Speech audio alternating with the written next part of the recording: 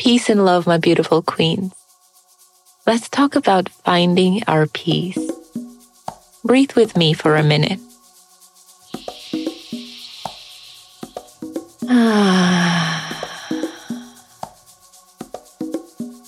Let's go back to a good memory.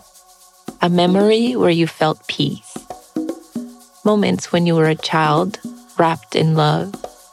Or the last time you laid on the sand at the beach, letting the winds tickle your skin. How did you feel? I want you to keep the love, security, and safety you felt in that moment in mind. Protect that energy. That is your power, and it's always available to you.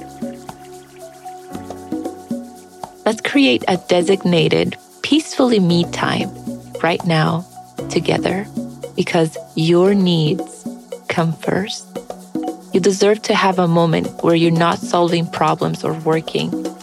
A moment that is all yours, where you have the freedom to do whatever you want. So do just that.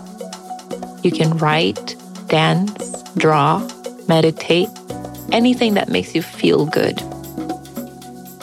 While you do these things, I want you to really be in the moment. Focus on the activity you're doing and how it makes you feel inside, and do whatever comes naturally to you as you go. If you're listening to music, feel the beat as you dance. Pay attention to the instruments against the lyrics and the spaces in between. If you're meditating, feel every inch of your body in the stillness. Instead of focusing on clearing your mind, just enjoy the journey as you let thoughts come and go. Whatever you do, be mindful of the moment and live in it. Really live in it. Now that you have a sense of how cleansing it can feel, do this often.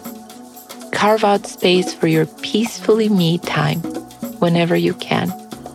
Try to make it a daily or weekly habit.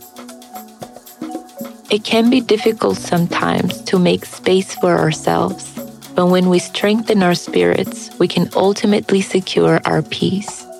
We deserve that much, and if we open ourselves enough, we can channel the strength of our ancestors and access our true power to create a peaceful warrior ready to thrive.